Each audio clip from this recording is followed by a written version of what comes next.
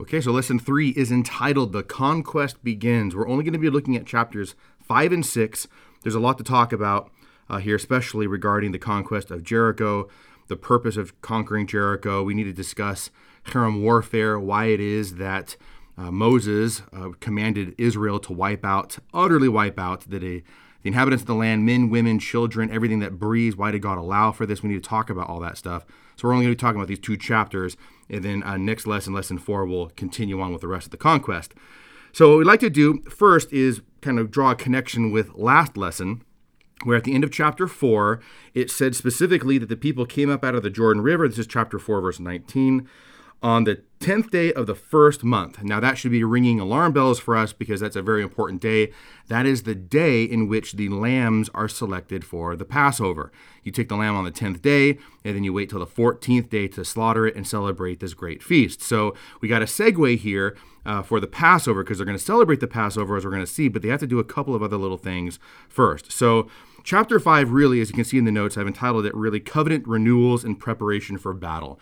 Israel needs to prepare for battle. They're going to start off with Jericho, then all the rest of the various cities, and they're going to attack on the north and the south and all this stuff. Jericho's first, but they got to prepare.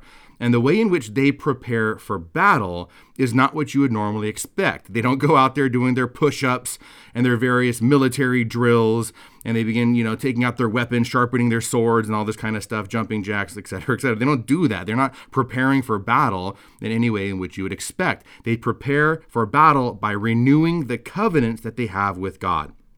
That's what's happening here in chapter 5, and that's going to be a connection with Passover. So already as we open up with chapter 5, verse 1, already we can see God is preparing Israel for victory.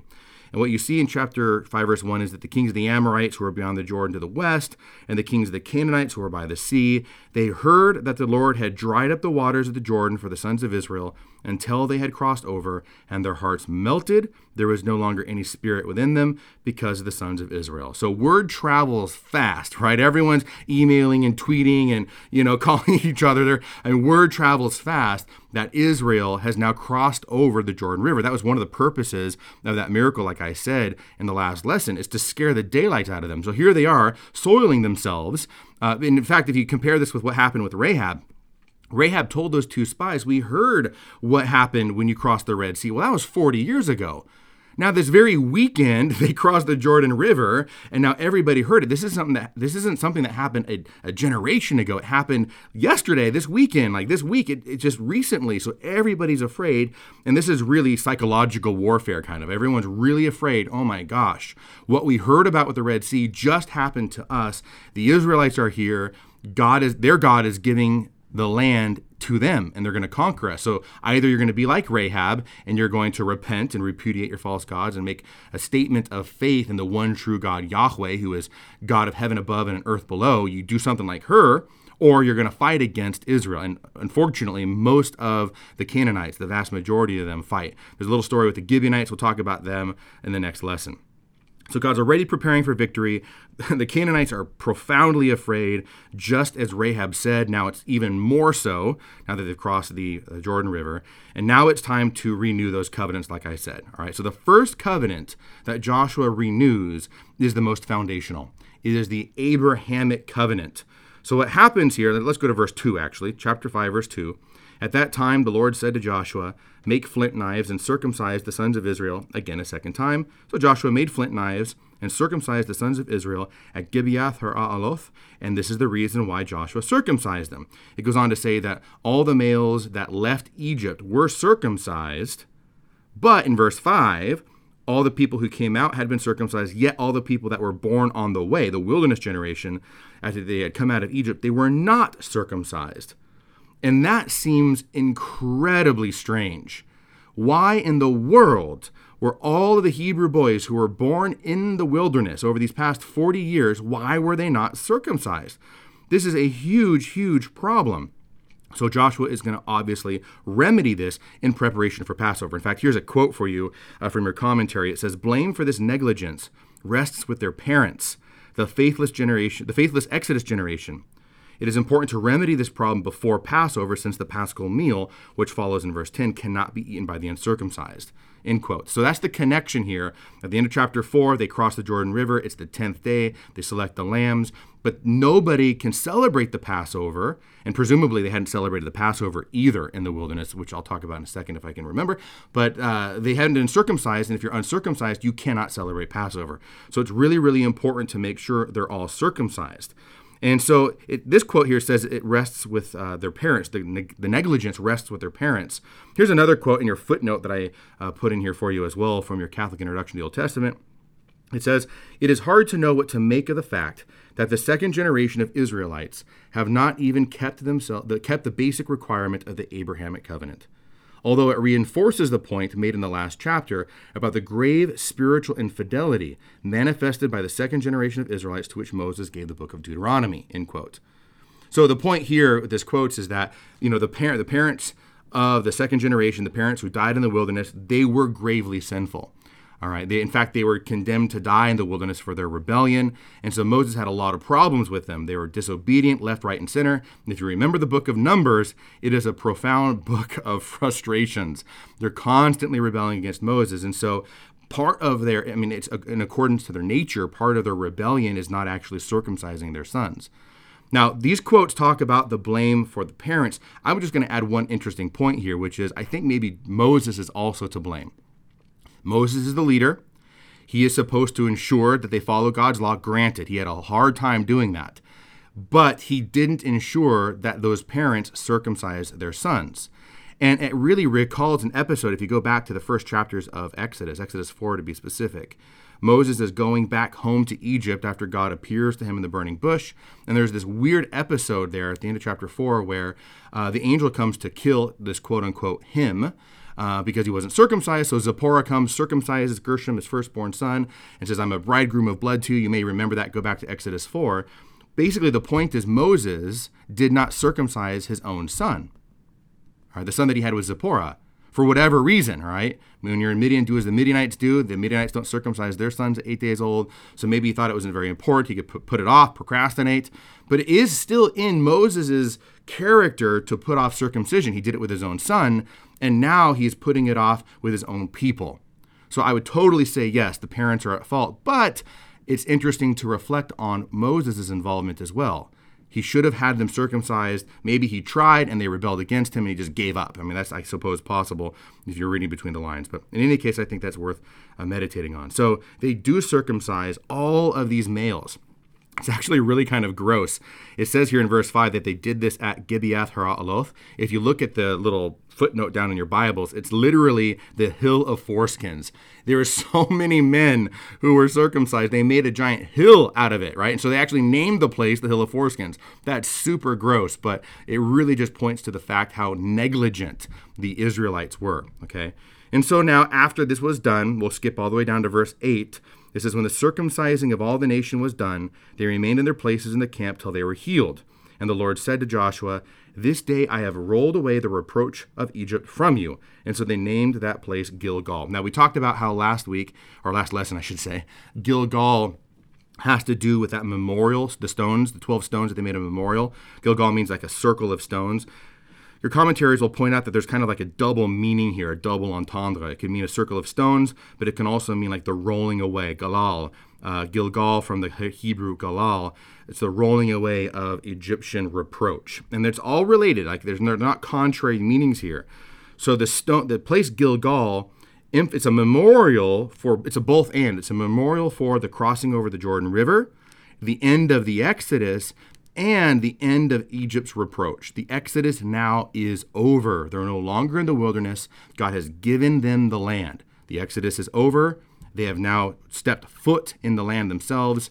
Egypt's reproach is gone. And that's what the circle of stones that memorializes, okay? So that's the connection there. Alrighty. So keep in mind, circumcision is the fundamental Abrahamic covenant. If you're not circumcised on the 8th day, this is the divine biblical pun, right? You are cut off from the people of God if you're not circumcised. That's God's pun, not mine. So you're cut off, and so now they're able to be reincorporated into God's people, right? Descendants of Abraham, for the purpose of Passover. And that's what happens next. So verse 10. The sons of Israel were encamped in Gilgal. They kept the Passover on the 14th day of the month at evening in the plains of Jericho. Okay, so chapter 5, verse 10 really synthesizes that. This is the first Passover, by the way, in the Promised Land. This is the third recorded Passover. The first is the original, back in Exodus, of course. Then there's another second Passover 1 year later when they depart Mount Sinai. And now, 40 years later, you've got the Passover that's celebrated here within the land. So this is the very first Passover within the Promised Land, okay? And of course, all the men had to heal, so you can't celebrate Passover if you're not circumcised. By the way, that's one of the reasons why some commentators will point out you've got this delay from the 10th day to the 14th day. On the 10th day, you select the lambs. On the 14th day, you sacrifice them. Why such a delay? Why not just select the lambs and sacrifice it that night? The answer for some is that if there's anybody within the camp who's uncircumcised and wants to participate in the Passover, they get circumcised, and then they have time to heal before they participate in the Passover. Okay, so it's kind of like a last-ditch effort. Like, we've selected the lambs. Does anybody want to participate in this? Especially if you are a foreigner and you want to convert, then you have time to get circumcised and to heal up before you are incorporated into this great event, the celebration of deliverance. It's a todah sacrifice. It's a celebration of God's deliverance for the people. So in any case, that's kind of an interesting aside there of why there's a delay. Sure enough, all of the men, like the whole nation of males for the most part, have got to heal, and they celebrate Passover here, okay? All right, they celebrate Passover, and then the next major event that happens in chapter 5 is the manna ceases. It says in verse 12, the manna ceased on the next day when they ate the produce of the land, and the sons of Israel had manna no more, but ate of the fruit of the land of Canaan that year. All right, so the manna ceases. Could you imagine after eating manna for 40 years, especially if you were a child, you've left Egypt as a child, and of course, therefore, you didn't die in the wilderness, but you've been eating manna for 40 years. And then now, all of a sudden, the manna stops, and you get to eat of the produce of the land. Like, that would be a great welcome change in your menu, right, in your diet, is finally we get to eat of the produce of the land. Well, you have to understand that the manna stops here. It doesn't continue on because the manna itself was a pledge, literally, right, a foretaste of the promised land. So once the promise is fulfilled, once God gives them the land as he promised, the pledge ceases. You no longer need that manna once you're now in the land. And that's what this quote here is saying. It says, quote, insofar as the manna tasted like wafers made with honey, it offered a foretaste of the promised land and its abundance of milk and honey. The end of the manna signals the beginning of a new era when Israel reaps the blessings of Canaan, end quote here. All right, so the manna is this miraculous substance. We talked a lot about that in the Exodus Bible study.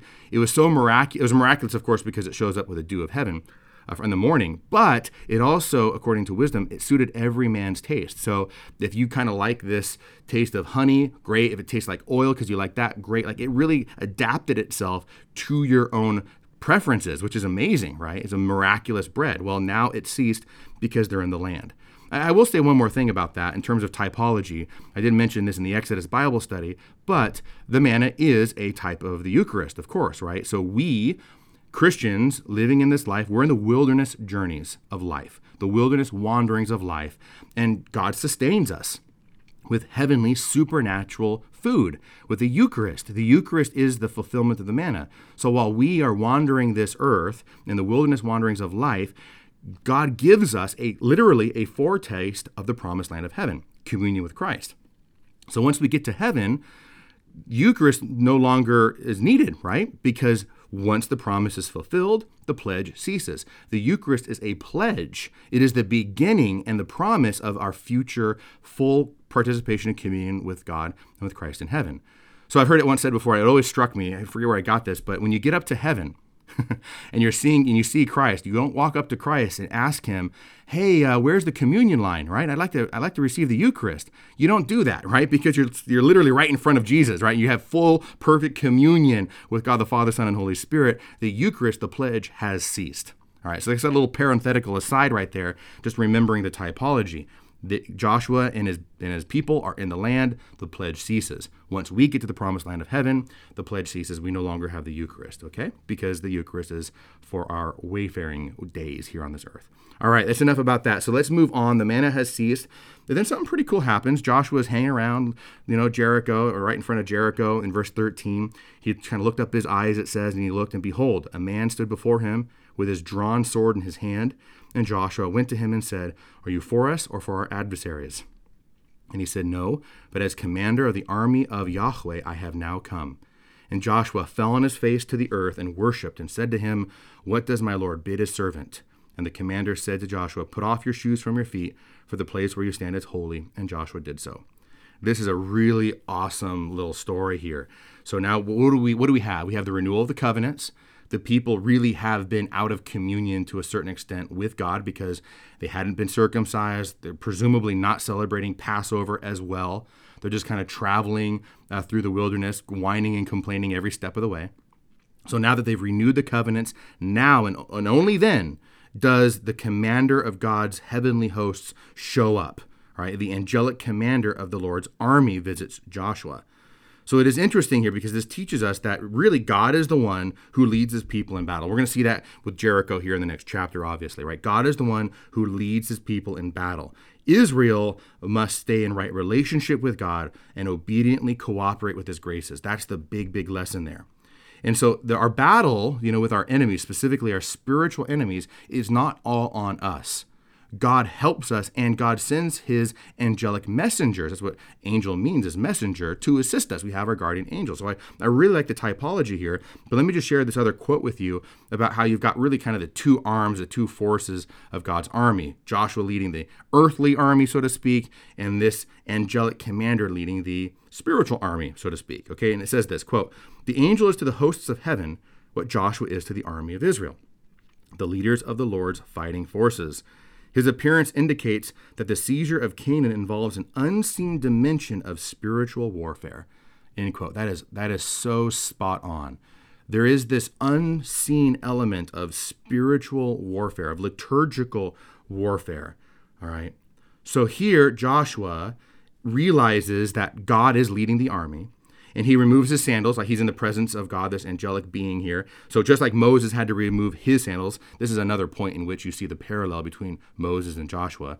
Joshua removed his sandals like Moses did. Well, what's the connection here? Well, in both cases, it's in preparation for battle, right?